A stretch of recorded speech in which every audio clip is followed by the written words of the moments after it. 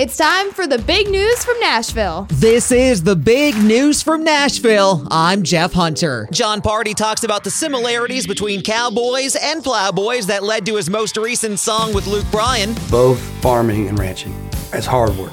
And if you do it for a living, you know, you have that bond of hard work together, and I think that's really special. And of course, you know, there's ranching, you gotta drive tractors, and there's a lot of similar stuff in both of farming and ranching. So it's just an awesome song. And Dan from Dan Shay talks about not only saving trouble, but also gas money. My parents were very frugal. They definitely passed that along to me, as am I. Any chance I can get to save money or like save $1, I will go. I will drive like miles out of my way to go find cheaper gas, even though I spend more money driving to the gas station that's farther away. Dan Shay will kick off the Heartbreak on the Map tour on February 29th in South Carolina, along with special guests Ben Rector and Haley Witters. That's the news from Nashville. I'm Jeff Hunter.